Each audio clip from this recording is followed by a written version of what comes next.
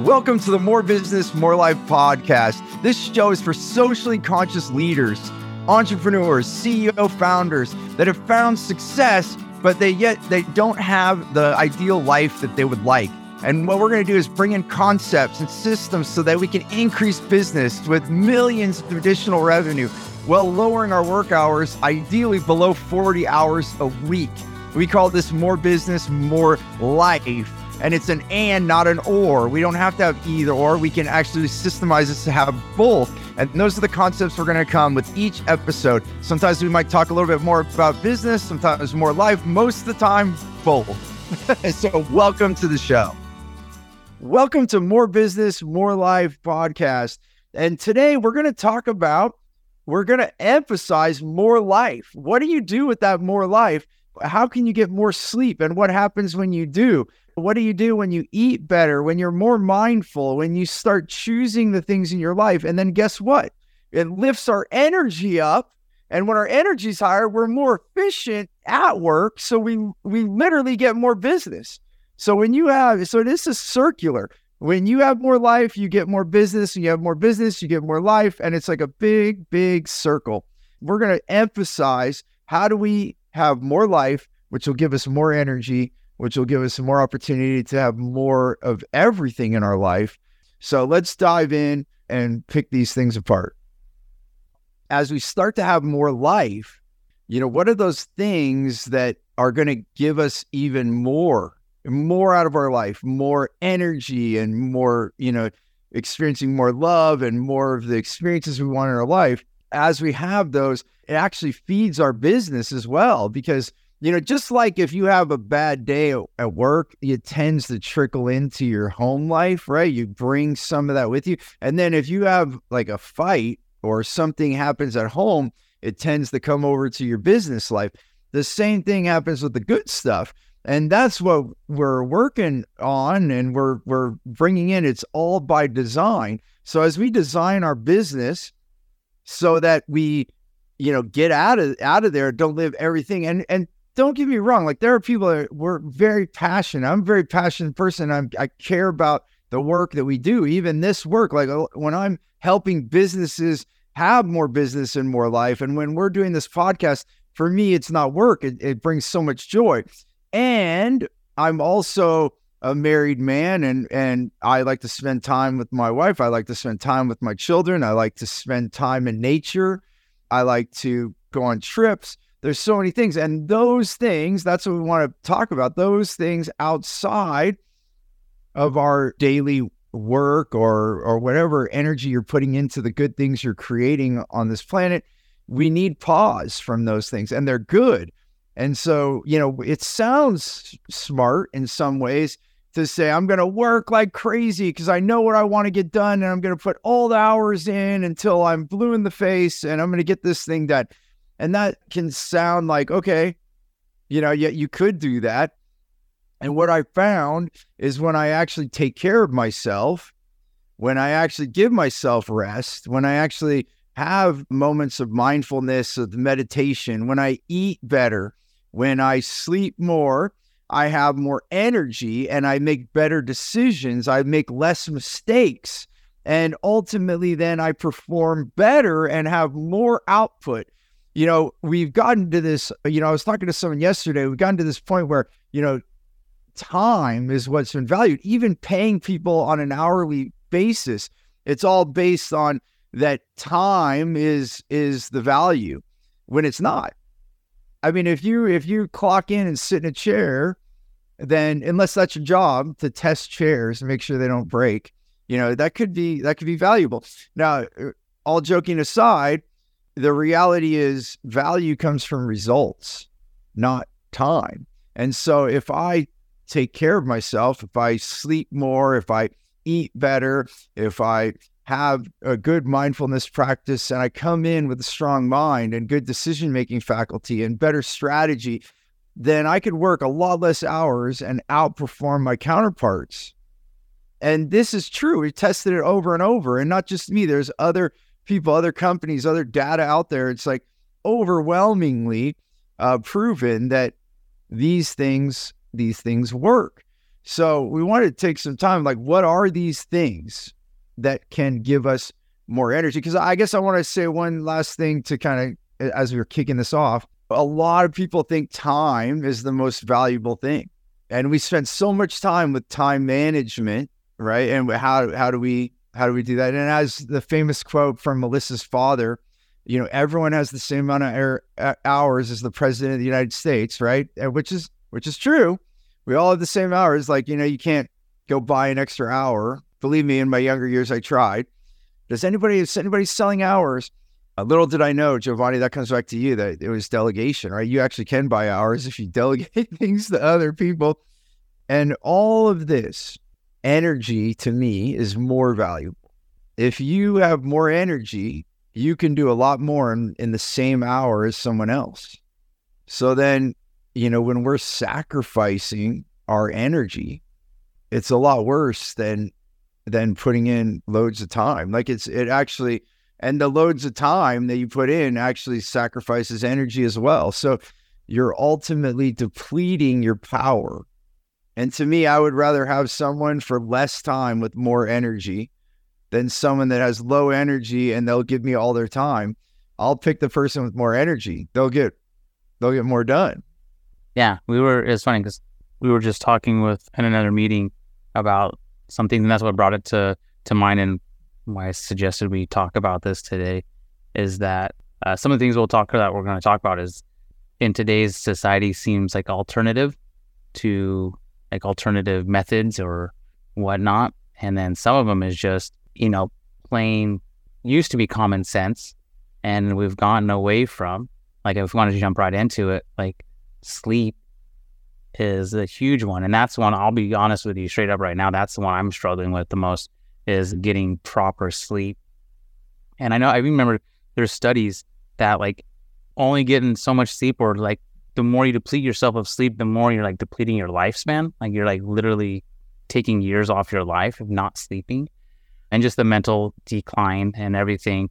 But for me, my story right now, like, is, so we have a 2-year-old and still trying to get in our story. We're still trying to get, like, or me, I should say, is trying to get a better schedule. And I feel like I've always been a night person anyway, but now I have to be quote unquote a morning person too, because the little one gets up earlier. And so, like, now my sleep that I have is diminished, but I feel like I have more focus at the nighttime. After we do our whole nighttime routine, I get down. Sometimes I can focus, and then sometimes it's like a wasted time. Like, I should just went to bed. This is ridiculous. But I notice the days that I do have sleep versus the ones that I don't, and it's a huge difference throughout the day. Like, I know I will just have more focus. I have more energy right off the bat, and I can get more things done. When you have more focus and more energy, like, you can get more things. You just get more things done, right? When you're tired, groggy, you can't focus, like, fog is just set in. Like, it's hard just to sit down and if you stare at a screen all day, it's just like you have a million different distractions you can have in front of you. And then you're just like, for me, I just bounce around from thing to thing. And then that makes me even more tired because you're draining the battery even more. Going back to your analogy of the drill, right? We have 10 holes to drill, and we're at the end of our pack. First couple would be getting good, but then once we start getting to 8, 9, 10, or even sooner, the drill starts losing power, and it's harder. You have to use more muscle to push it. When if you just stop and take a break and recharge, when recharging here is our sleep, right? Even, you know what? I'm going to put this out there. So this might be crazy. This might be out of the world. Take naps. Naps are great. Like, naps, like, I don't know who ever said that as adults we should stop taking naps, because they need to be smacked, because naps are fantastic. Because when my daughter started taking naps, we started like, we should take a nap. I'm like, oh my gosh, this feels so good, right? It does, doesn't it? Yeah, because, like, the tendency is to, like, keep pushing, right? And there's days where I've skipped a nap, not taking my daughter. I'm like, I got to get something done, or I have a meeting or something, and I just feel like my battery just like, boo. But the times that I do take a nap, or just take at least half an hour just to relax and chill, like, it changes the rest of the day, right? And then I can show up better for her when she comes back from nanny, or if it's a day where she's here at home from nannies, that we can be more present for her, right? And that's what she needs, is us to be present with her and not distracted. So sleep is huge, and that's the one. Like we should do that more. Yeah, we should I should say, Giovanni, did you get your nap in today? Like, call each other out. And, oh, I skipped my nap.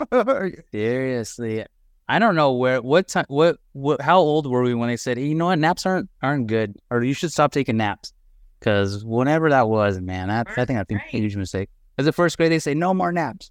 Horrible. Huge. Well, and even, going on this, you're saying there's so many studies, and I think there are, like, more than I've ever, we can imagine probably, but one I remember that my wife read was that they saw, I can't remember what university it was, but they did a study of car accidents, and they were asking the people if they got, how much sleep they got, that night before the accident. And most of the accidents, was like a high percentage, they had 6 or under 7 hours of sleep. That's what it was, under 7 hours. And then they were finding the people that had 7 or more hours, there were very few accidents. So just your reaction time goes up, all those things. So if that is there, then you can make better decisions. What is this? Andrew, I think it's Andrew Lieberman. He's a neuroscientist up at Stanford, and he talks about more like routine, but he had mentioned something about the importance of sleep, and even like once you wake up from sleep. But we can talk about that in a little bit. But yeah, it's like, so I'm gonna ask you guys. I'm gonna actually ask you. I'm gonna pass it over to you, like I said I was going to. When have you felt the most energized, and like what's your nighttime routine? How do you feel like your nighttime routine is? And because you came from working like 24/7, like you were on, right? I can't say anything, because you wouldn't only drive a couple hours to get to work, and you drive back. From then to now, what's changed, and like how's your routine changed, and what's better for you? Oh, I would definitely say, for the most part, my sleep is way different than it used to be.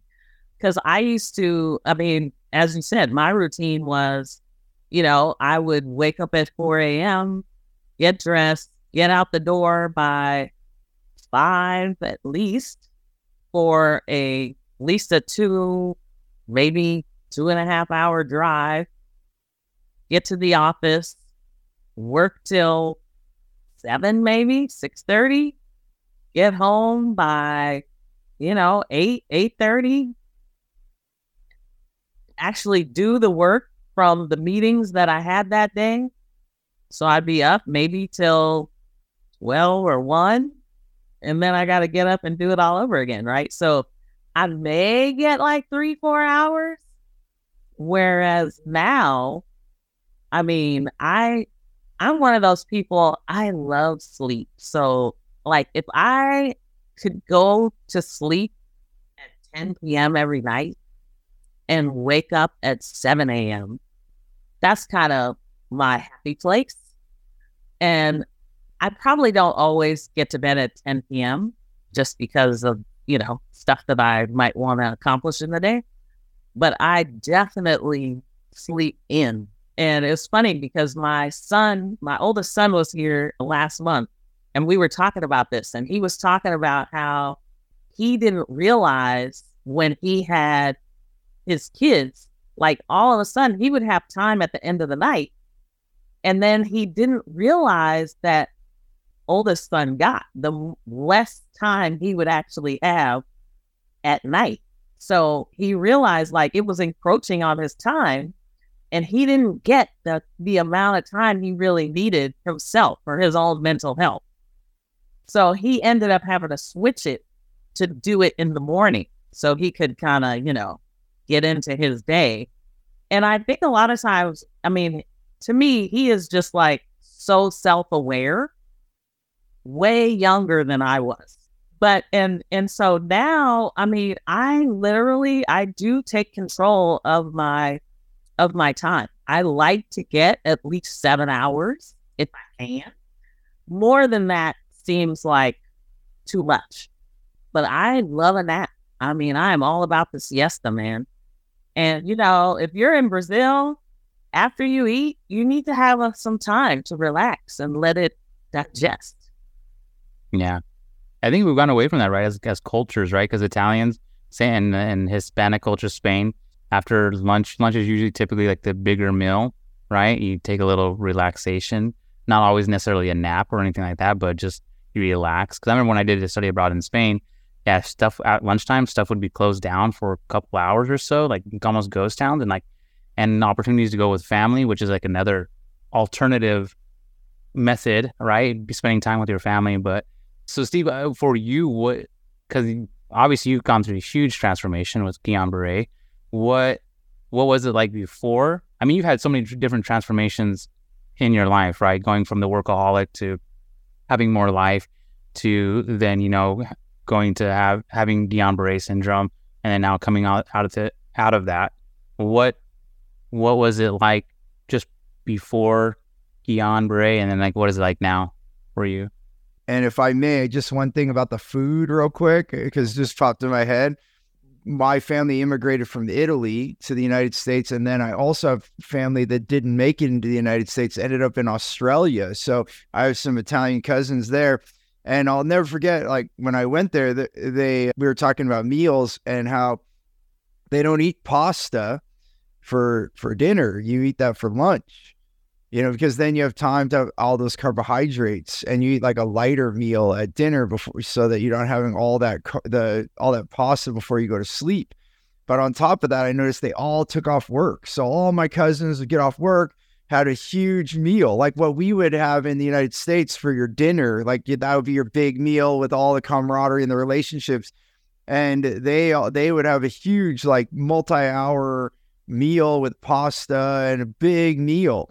And then you have the rest of the day to work that off, which makes sense. It's like, so these are things traditionally that there was a reason. It's also like in Germany, there's some restaurants that they give you sauerkraut while you're looking at the menu, because then you're eating all those prebiotics, probiotics, you're getting those bacteria, you're like getting the stomach ready for the meal, crazy things. And the same, like in Italy too, you also have digestif after the meal. Sometimes you might have an aperitif, and that's just other countries too. It's not just one, but just having those things. And those are things that have kind of gone away because they take more time. Everything's been like sped up. Oh, we got to just eat really fast. You don't have time to say, what I love when I've spent time in Italy, because I also have cousins that are still there in Italy. And so I was having meals there, and again, the lunch was even longer in Italy than it was in Australia. I'd say like Australia is like the middle. So it's like America, fast, fast, fast. Australia is a little faster, but not as fast as Americans. And then you get into Italy and it's like a 3-hour lunch and you're like, and it's like the courses are coming, right? So you eat in like small amounts, you talk, and then you have another course. And that also comes back to health, because what I've been learning from nutritionists is sometimes you want to eat different things at different times. So you'll have like the pasta, and then you'll have the meat later, because your stomach, when it tries to digest all these different foods at the same time, it actually has a difficulty like getting all the nutrients from it. So then I started to see the wisdom in that multi-course meal. Like you're having the pasta, then you talk for a while, then like some meat will come, then you talk for a while, then a salad will come, and the salad at the end of the meal helps you so you don't eat a lot of sweets, because it actually helps take all that other, because when you're having like a big heavy meal, then you tend to want something sweet in your mouth. And so then if you eat the salad, so in the United States, everyone eats their salad first. You go to a restaurant, they serve your salad first. And I remember my grandfather used to always say, you eat your salad last. Like that's how you eat, because then it changes. And I don't know all the biology behind it. I'm not a scientist in this, but if you inquire or look this up, there's actual science behind why you eat your salad last. And it's not even last. They say that, but then what happens after that? Then they bring you an espresso, just a little bit of coffee. Then after that, depending on where they are, like in around Lago di Como, Lake Como in northern Italy, they'll bring you what is only in that region. This is not really global. I have found it in the United States, but it's very rare. It's called Braulio.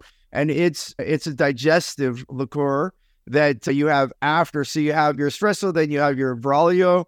And then after that, then sometimes then they'll have something sweet or nuts, different things. So it like keeps going.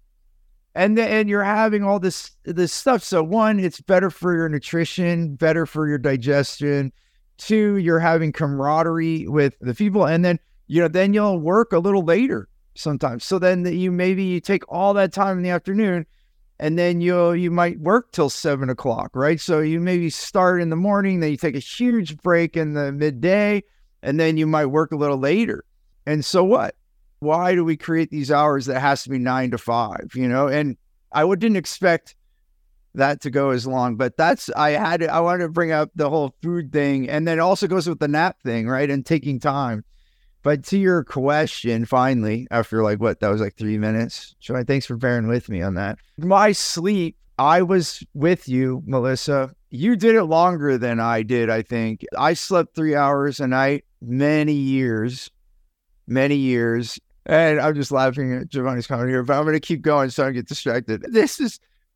I would do that. And I do feel the toll in my body. Like my health declined over time and it was tough, and I was grumpy. I look back and I'm like remembering moments, and I don't think I was the nicest guy, so I still had friends during that period. So I know I wasn't a complete jerk, but I definitely noticed that I didn't have the patience, and especially with loved ones, because you kind of let your guard down, right? Like you're so exhausted, you get home and then you're grumpy, crabby, not contributing, or you just pass out on the couch when you're supposed to be having a conversation with your loved ones and you're done, and then I started to have more life. I got mentors and I started changing, and this is when More Business, More Life started to become where I came up with that name, because I started to implement these ideas into my life that I could design my life.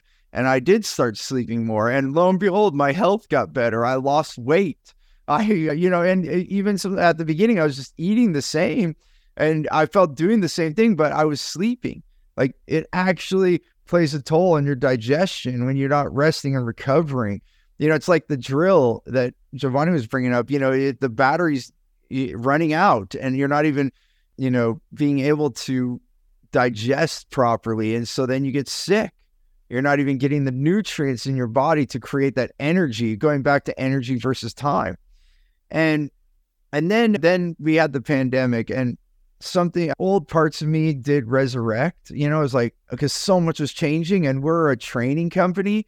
So we did a lot of training inside rooms, right? We're like meeting and speaking and doing trainings all around the world, and all that went away. So we had already been online. So that's the good thing. We had already had some of that, but we had to escalate that to sustain the revenue that we needed to for what infrastructure we had already created.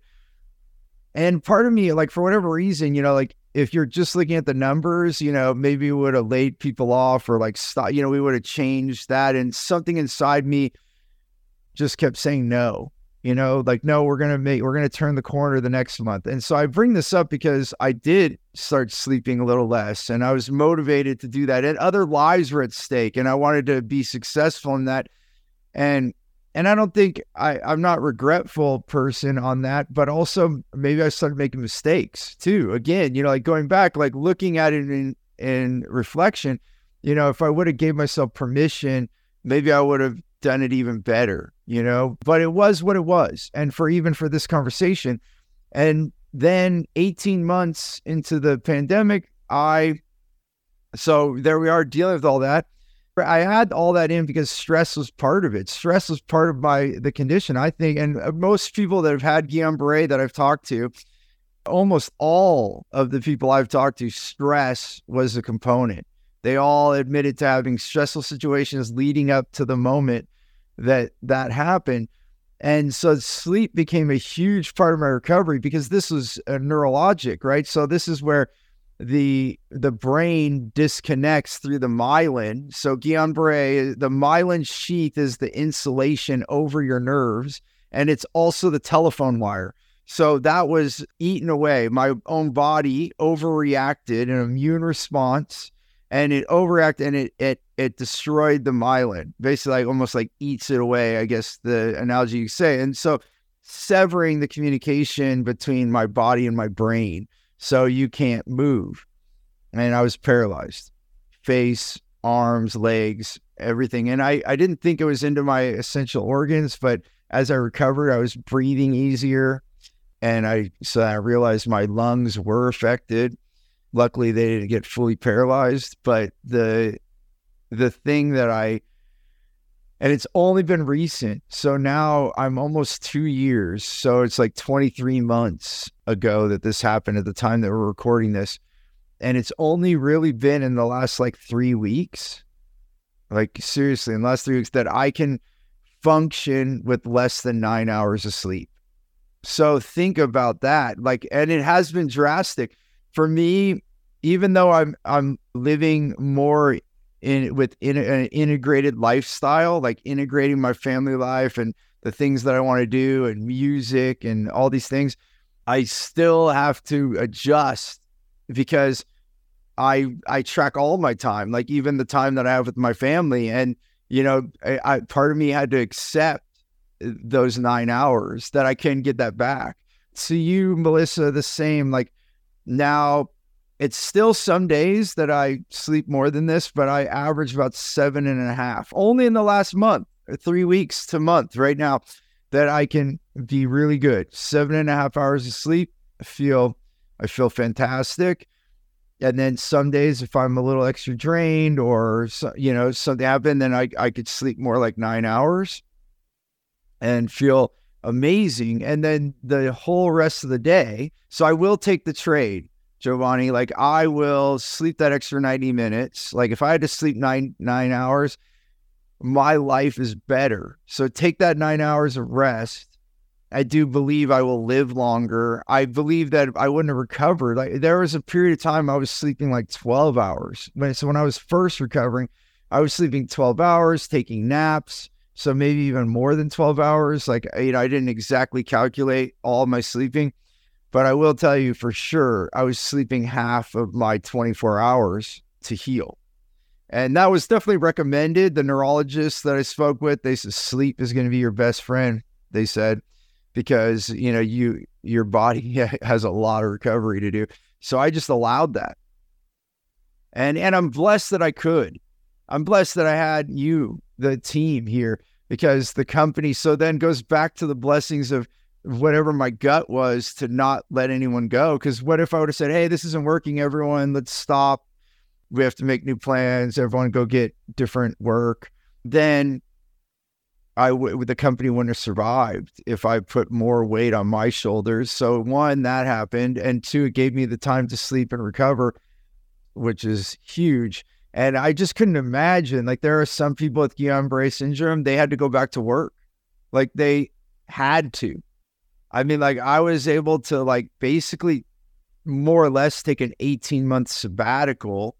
And that wouldn't have been possible if I hadn't changed my life. If I was the workaholic person and then that happened, I don't know how it would have worked. Yeah, I think that's so critical because even when we start talking about benefits, health benefits, and being able to do that is such a blessing that you were able to just take that time, you know, to focus on your health because everybody can't do that.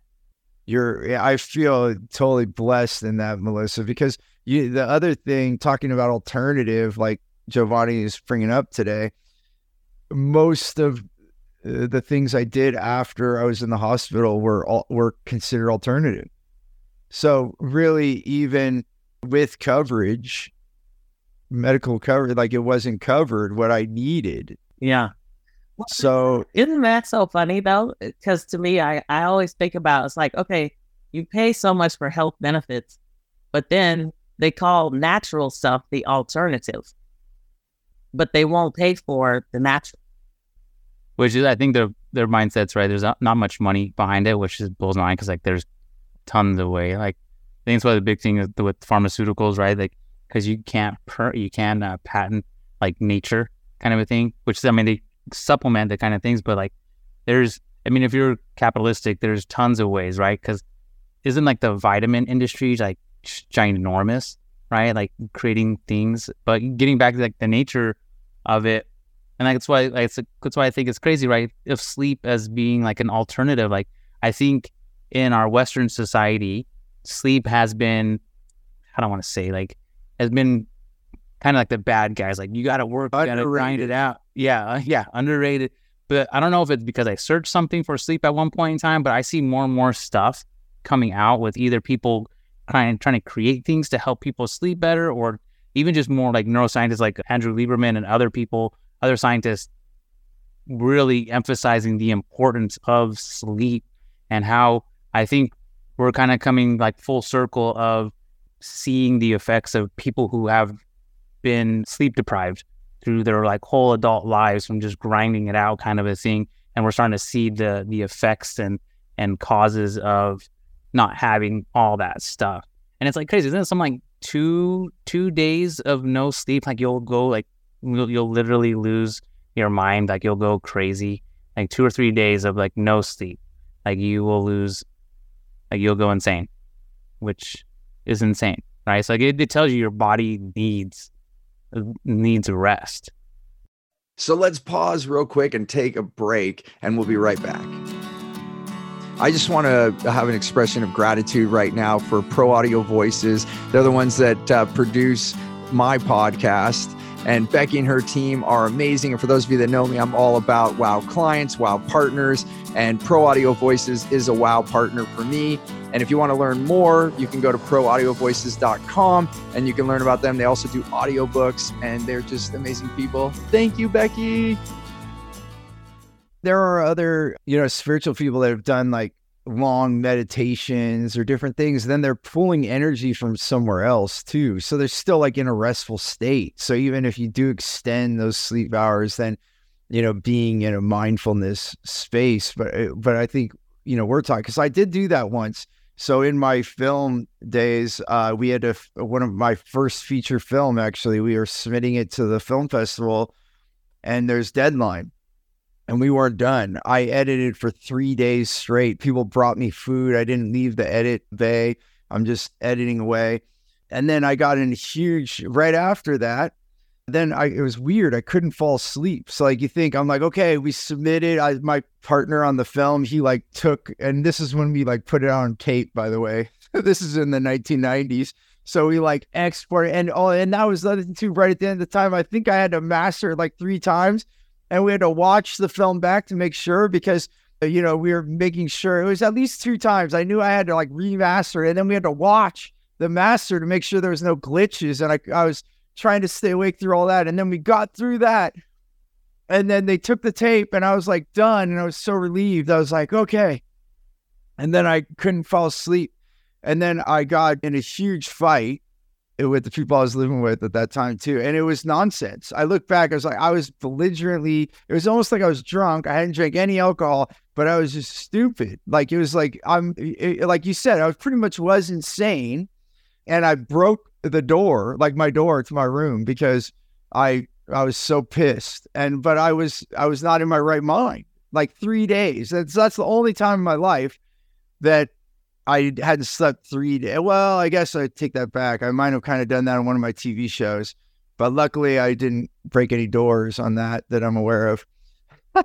but it was stupid stuff. Like, obviously I had an ambition to do something, but I guarantee, knowing what I know now, that if I would have slept, gave myself permission those 3 days to sleep, I probably would have got it done.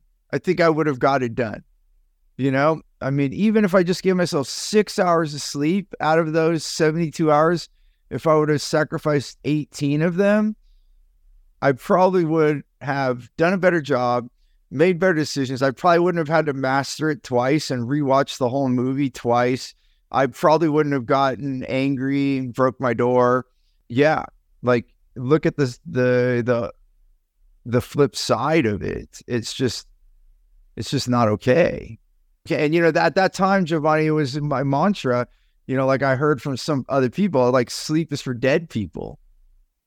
That's actually what was said to me by other entrepreneurs. And I took that and owned it. I'm like, oh, I'll edit. So there's kind of like badges of honor. It's like, yeah. And for a long time, I'm like, yeah, I edited for 3 days straight to make it into the film festival. you're like proud of it. You're like, yeah, I did that, and for what? Again, I think it's like the Western society of the work, of like the grind, it's like if you're not doing that, you're not going to be quote unquote successful or whatever. Because I mean, I see it. I still see it all the time. A lot of people are just like putting all those hours in and just like, I think there's more awareness around it, right? We're not the only people talking about it. And like I said, neuroscientists are coming out more and more. It's like, you need to sleep. I think sometimes people hold it as a badge of honor that they have the grind mentality. It's like, if you're not grinding, like my dad was that way. It's like, if he's sitting down in front of a television, for example, he had better be writing a memo to somebody or a white paper or something. I mean, there had to be like some level of productivity happening if he was sitting in a chair. Right. And there's so much to prove too. I mean, and I guess it is for every generation. Are we just more aware? Because I think about that all the time, like you brought it up, several times before. I mean, like your family is moving around, and sometimes you're the only person in that town with your skin color and, just looking different and so much fruit. And when my family came from Italy, that's what they did too. Like, they were not popular in New York, and some of my family even changed their name, tried to hide their identity of being Italian so they could get jobs. They did that, and they worked really hard. I mean, at that point, that was what they had, and they came with an ambition to have a better life. And this is a country with massive amounts of opportunity, right? There's so many resources in the land. Why do you think Europeans were traveling out? They had depleted so many resources in their own land there and a small geographic space. So they're looking to expand and find more resources. And then they put labor to work. And so people like your father, Melissa, they took those opportunities, and rightfully so. And good for them in that way. And then we have to wonder, so like, where's the line, right? Like, okay, what is good? And then how much is good enough? And, where do we go? And I fight with this too in my family, because I'm so grateful for everything my family gave me. I wouldn't have the opportunity, being the third generation born here, mostly with all my grandparents. They all arrived at different times, but where do we draw the line? I mean, it's a really gray area, because you want to be able to take care of your family, and especially when you're the minority, or you have an opportunity, you take it, and you wonder, are we going to get another opportunity? We better take it all, are we going to have another? But in that case, then are we just in a scarcity mindset that we have to take all of this because it's never going to come again? But that's like saying that, oh, we better get all the sun this summer, all of it, because we don't know if we're going to have a summer next year. And then we burn our skin to crisp because we're in the sun all the time and we're in so much pain. And then guess what? 4 seasons later, we have summer again. So I don't know. I see what you're saying, Melissa, and there's value in it. And I too, I know you have gratitude for your father. I know that, and we can love him and his ambition. And I can say the same for my family. And I guess, I don't know, what are your thoughts on that, Melissa? Like, how do we draw the line when, enough is enough, or I don't know the right words to it. There's a line where it becomes very much we're sacrificing. I think, what's interesting though, is I think at some point, and hopefully people don't have to learn the way I learned, but I think a lot of times you end up with tragedy, or, and it changes your perspective. It kind of shifts you to realizing that it's not all about the grind. Like, what is your purpose here? Like, what is it that you want to do to make your life worth living? And it can't just be about the grind. So it's hard, I think, sometimes when you don't want to turn the difficult questions on yourself. So you just keep doing things that you want to get done. But at the end of the day, what do you want to do? What do you really want your life to be about? It's interesting, Melissa, to add to that real quick is that I just read yesterday or 2 days ago that in 1957, that's when, they say that in the United States, that was the peak of happiness in this country. Okay, well, I wasn't born. Yeah, and guess what it was? They say that there's a lot of data you can look up from that year, but I don't know all of it by no means. But one thing that they did say is that the average home was 900 square feet in 1957. That was the average home size of everyone in the United States. And then it made me flash back to my grandmother. She always said, because, we have these big Italian families, right? And all these people and cousins and everything. She said, it didn't matter how small our house was. My mind flashed that because they had all these stories of these small houses. And my grandmother she was always happy because she had this table that would expand. It would like fold up and go against the wall, and then it would expand it. And she said, it didn't matter. We'd have the doors open and people would be eating outside and inside. And like, we just fit everyone in. And it just like, it came back to those things of life, right? Like being with others, feeding each other, and not having the big old houses. I think part of the being an individual and everyone having to have a big house. And how many neighborhoods in the United States where every neighbor has a pool? Like, do you really all need, like, why don't you actually have a pool party together? Just like saying these things out loud, because then we make ourselves spend all this money. Then we have to go work to make more money for these things. And so things actually take away from our life, right? So do you want more life or more things? On that home thing, like the size of the home, there's actually studies done on like a heat map of how much time people spend in homes these days, and all the extras outside of the bedrooms, bathrooms, and kitchen, everything outside of that was like minimally used. Like, so like the bigger your house got, like the less time you spent in any of those other spaces. And everybody usually congregates around the kitchen, their bedrooms, and or the bathrooms, right? The three things that you really need in a home. And it's interesting because then it goes back to what you just said. Like the bigger the house you have doesn't mean necessarily that you're going to use it more or anything like that. It's just means you got to pay more, and like you got to fill you don't have to, but when we have space, we fill it, right? As humans, like there's something, I need to put something in the corner, I need to put something over here, and you buy more stuff, and then you're like, have all these things that accumulate. And I think from what I heard, I can't remember what it was, but it was just a little bit over the 900 square feet. So I think it's like around like the 1,000 to like 1,200 square feet was like typically an ideal size of home, right? I mean, it depends on how many like kids you have. I mean, if you have 15 kids, which I went to school with a guy, his family had 15 kids, and you might need some more space, right? But for the average family, which is what these days, like 2.5 kids or something like that. I don't know how you get a half kid, but yeah. It's all that math, Giovanni. It's the averages. Yeah, I know. That'd be funny. This is our half kid, half child, Johnny. Yeah. Yeah, Jen and I, we've lived in tiny little apartments as we travel around the world and like lived in different places with the kids.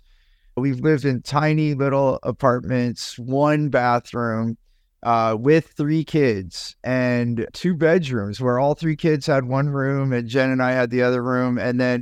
And we actually have come to find that we prefer the smaller dwellings, or even the way that it's designed, because some of the big houses that we lived in, it's like, hey, where is everyone? We're going to eat. Like, you're like going around searching for people. Like, you can't find them. And it's crazy. And then the fellowship goes down, right? Because then you're just like all over the place. No one's together.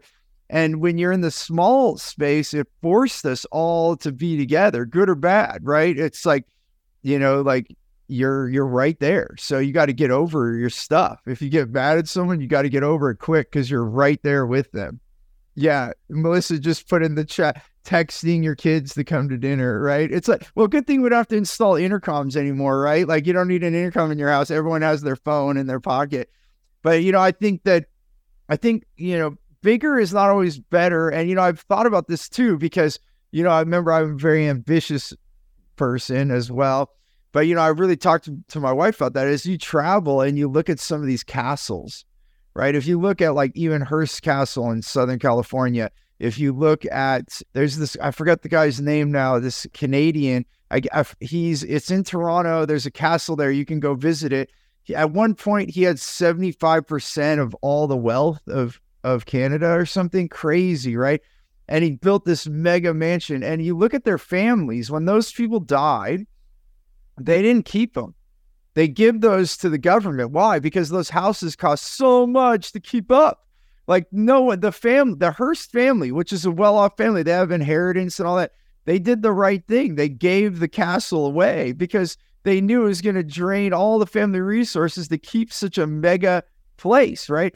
So I told my wife, I said, if we ever are ambitious to do something like this, if you ever do this, it needs to be sustainable. So I told my wife, if we ever wanted something like this, like a retreat center, maybe not a castle, but like a retreat center, because I do like retreat centers. I like to bring people away from the corporate office. Again, more business, more life coming there. But that's how it would have to be, so that it's a collective. It's sustainable, right? It's being used by a community. It's kind of like the idea of a community pool. If you want like a mega pool, well, then have a whole bunch of people living around that pool, so then we can all congregate there and have access to that pool. Then that's sustainable. Then you would see something that would continue to thrive. If Hearst Castle wasn't turned into a museum, it would be falling apart. It would be dilapidated. It would just be gone to the wayside. And only the fact that we are, awestruck by this mega mansion, that we would pay ticket prices. I was talking to the people there for the state of California that own Hearst Castle. Hearst Castle itself pays for like 70+% of all the state parks in the state of California. That's how much they get in tickets to people want to go parade around this thing. But if it wasn't for that money, it would not be able to sustain. It would not be able to exist. And I wanted to, because I know we're kind of coming up on time here, switch it to one of the things, because I know you're passionate about, is another quote unquote alternative, but using mushrooms for medicinals. Like I mentioned earlier, the previous meeting we had, and you were actually telling a woman about, how mushrooms not only help you in your journey to recovery, but like what they do to soak up, toxins and stuff like that of the ground. So you say always eat organic mushrooms, never eat just regular ones, because they're absorbing all of the yucky stuff. But will you talk more about that? And just share what it is about, because I think plants are kind of getting back to what Melissa was saying earlier about nature, natural things, healing, right? And that it's crazy that our health system doesn't cover those things. And we were talking earlier too, and might as well mention it here, is that like if you allow your body to heal, it will heal, right? Our bodies are amazing things. And if we stop putting in all the toxins and chemicals and plastics and just put in the good stuff, like our bodies will start to heal naturally and on their own, and we'll give them a fighting chance. Our bodies are amazing already. Like you think about how much poison people put in their bodies, right? Like all the foods, processed foods, all the other stuff, like that tells you how amazing our bodies, and if we just give it the right stuff, like how much even more amazing things will be. So yeah, would you like just drop some knowledge bombs on us with the mushrooms and like how it's helped you and all that stuff? Well, and there's people that are like super intelligent on this, and we can give some references that you can go look at. But I've been learning from others, and so Mason Taylor, who owns Super Feast, they're out of Australia, but they're also in the United States. And I don't know what other countries, if you're listening in other countries, where else they ship. But I got to spend time. I went on a retreat in Peru where we were in the Amazon, and that's where I met Mason Taylor. People are coming from all over the world to be at this retreat center.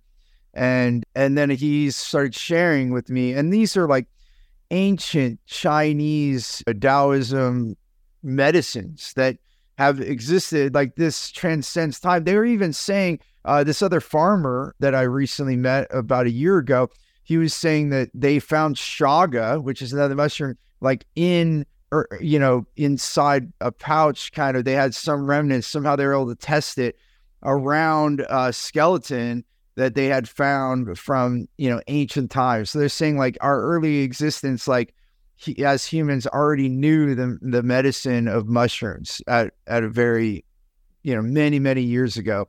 And so to the point of like today, like now there's so much more information about this. And lion's mane has become a really good friend of mine because of what I went through with Guillain-Barré, because lion's mane helps with the nervous system. It helps with your brain. It helps with your focus.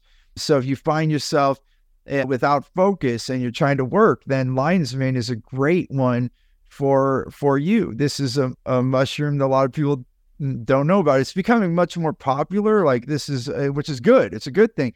But back to your point, like mushrooms, from what I learned, and there's documentaries about mushrooms, like, and I'll look it up. I don't remember the title of the one that's just most recent, but we brought mushroom compost into our land where we're gardening and such. And we learned that mushrooms absorb the toxins. So if you, that's why, this is my own conclusion. I don't know who else would say this right now, but just from learning that the mushrooms absorb those toxins, I was like, why would I ever eat a non-organic mushroom? Because it's like full with all those toxins.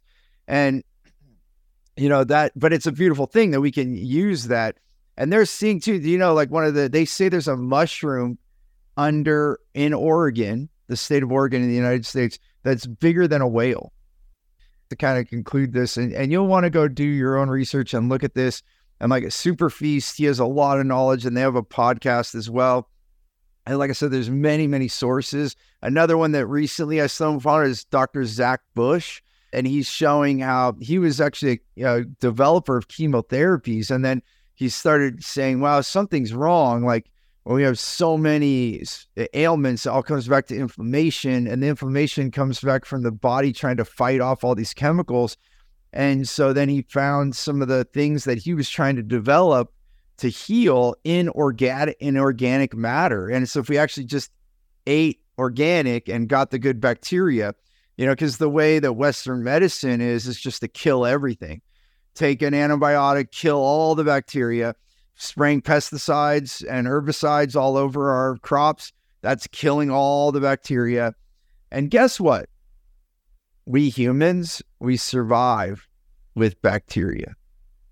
So if we continue to just kill all the bacteria, we will kill ourselves.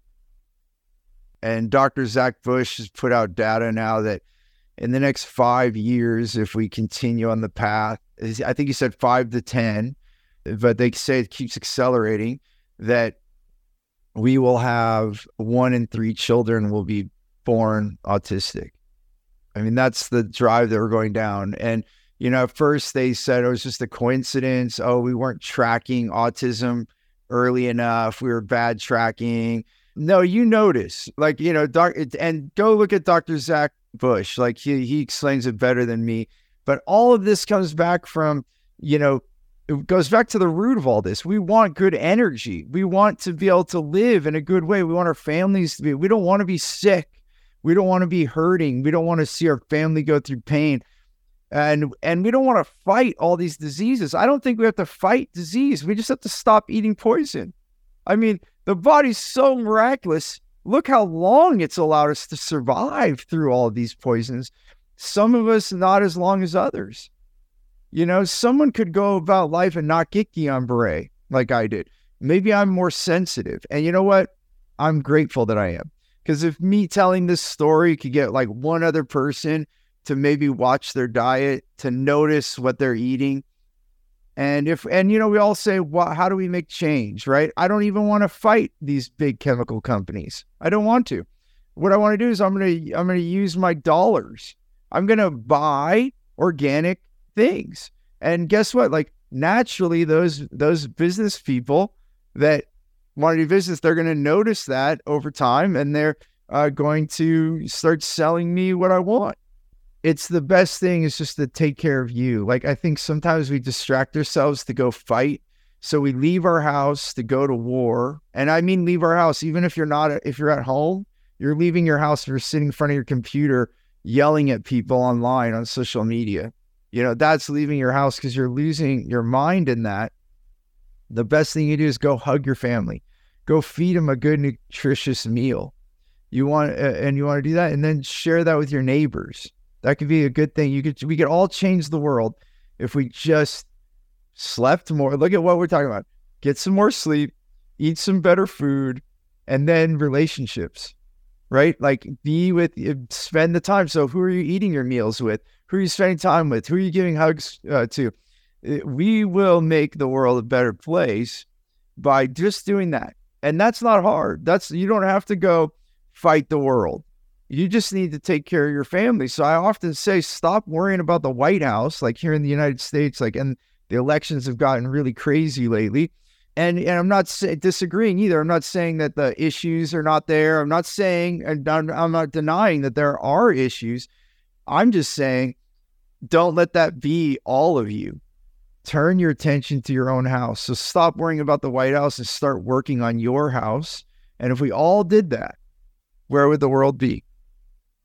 Yeah, like you say, Steve, where focus goes, energy flows, right? And just putting your focus on yourself and your health, being selfish in a good way, right? Like we've talked about before, then not only can you change your life, but you change those lives around you, right? Because if you think about, and I know we're probably at the end here, but if you start changing your life and you have kids, like your kids see that in you, and that gives them the ability to change their lives themselves, which then ripples down, and it's just a ripple effect.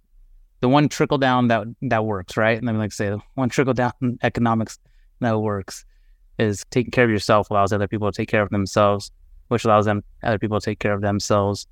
And that's what I think we need to more focus on, right? Is, hey, how do I get more sleep? How do I get better food with nutrients in it?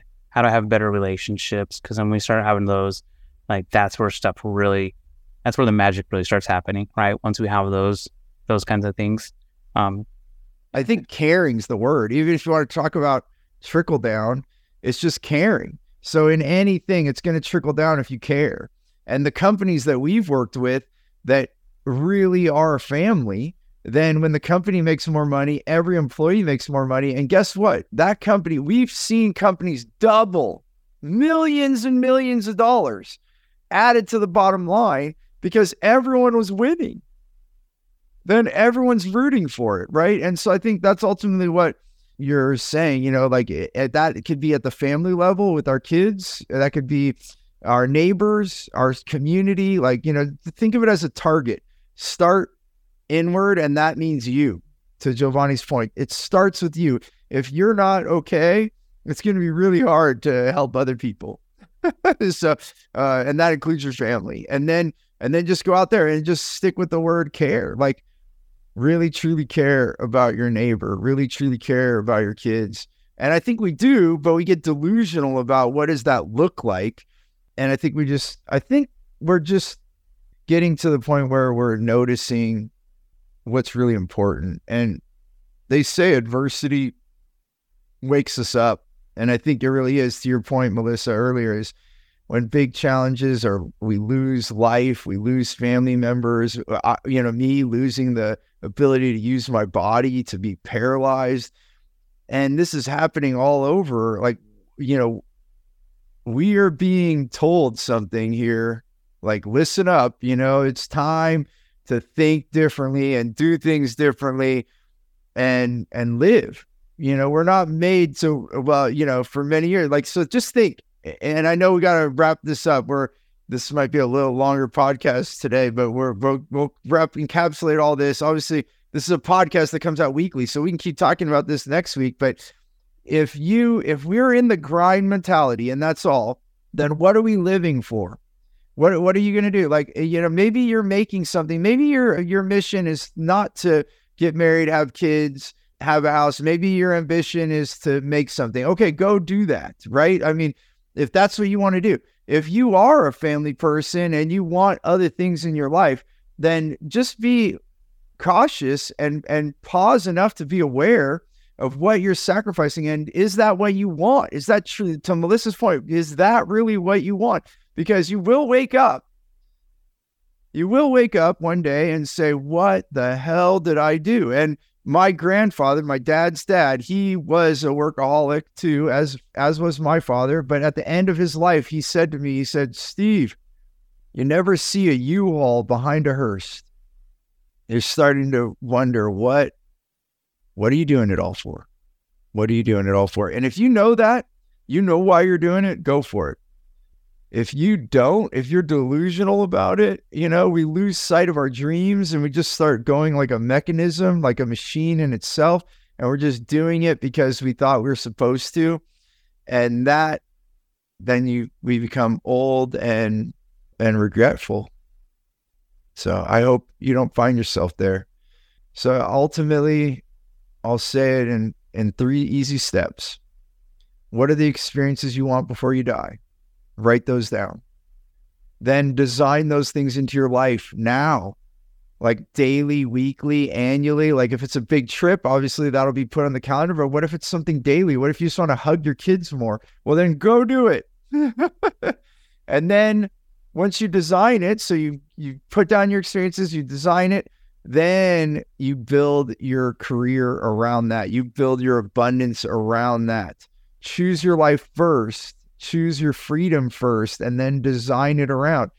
I thought that I was going to make money and then I would have the life. And then you get there and you're like, wait, this isn't what I wanted. Well, that was because I didn't design it. I just allowed it to happen. If you just allow it to just happen, allowing can be a good word. But I mean, if you just like go make money expecting all your dreams to come true, there's a falsehood in that because you're not doing it by design. If you're doing it by design and you pour into it, you will get what you want. Does that make sense? Well, thanks for sharing time with us here. And, a lot of times we talk about, business tactics, life tactics, our framework for our calendar and these very structural things. And so thanks for sharing time around energy, nutrition, sleep, things we don't talk about as often, but we probably should. So I hope this is helpful. If you gain value from this, let us know. What do you want to know more of? We appreciate your feedback. And if you enjoyed this, please subscribe, write a review, tell other people what you thought. It doesn't just help us, it helps other people, because if we invoked any change in your life today, then if you do that, if you share this, if you write a review, then you're actually helping other people recognize the same information and you're helping others. And this furthers our mission to help as many people have the freedom they desire. So thank you. Thank you for that. Thank you for your feedback. Please get involved. We look forward to seeing you, interacting with you on our next episode and on social media. Until then, remember, choose gratitude and create freedom. Thanks for listening to the More Business, More Life podcast. I hope you got value. And if you did, we have so many more things for you at stevenapolitan.com. You'll be able to connect with us on social media. We are active. You can ask us questions. And then on top of that, I want to give you a really big gift. And it truly is. We want to give so much value. We have an offering. It's a program called Clear Path to Customers. It's the same way that we attract wow clients and only working with the right people, the people we want to. And it's transformed my business into millions more in revenue with the right people and my clients. And we're doing it absolutely free. So you can go to stevenapolitan.com and grab that. You just got to put in your information. We'll send it to you promptly. And that again is on stevenapolitan.com. I look forward to having you on the next show. Until then, remember, choose gratitude and create freedom. This podcast is a part of the C-Suite Radio Network. For more top business podcasts, visit c-suiteradio.com.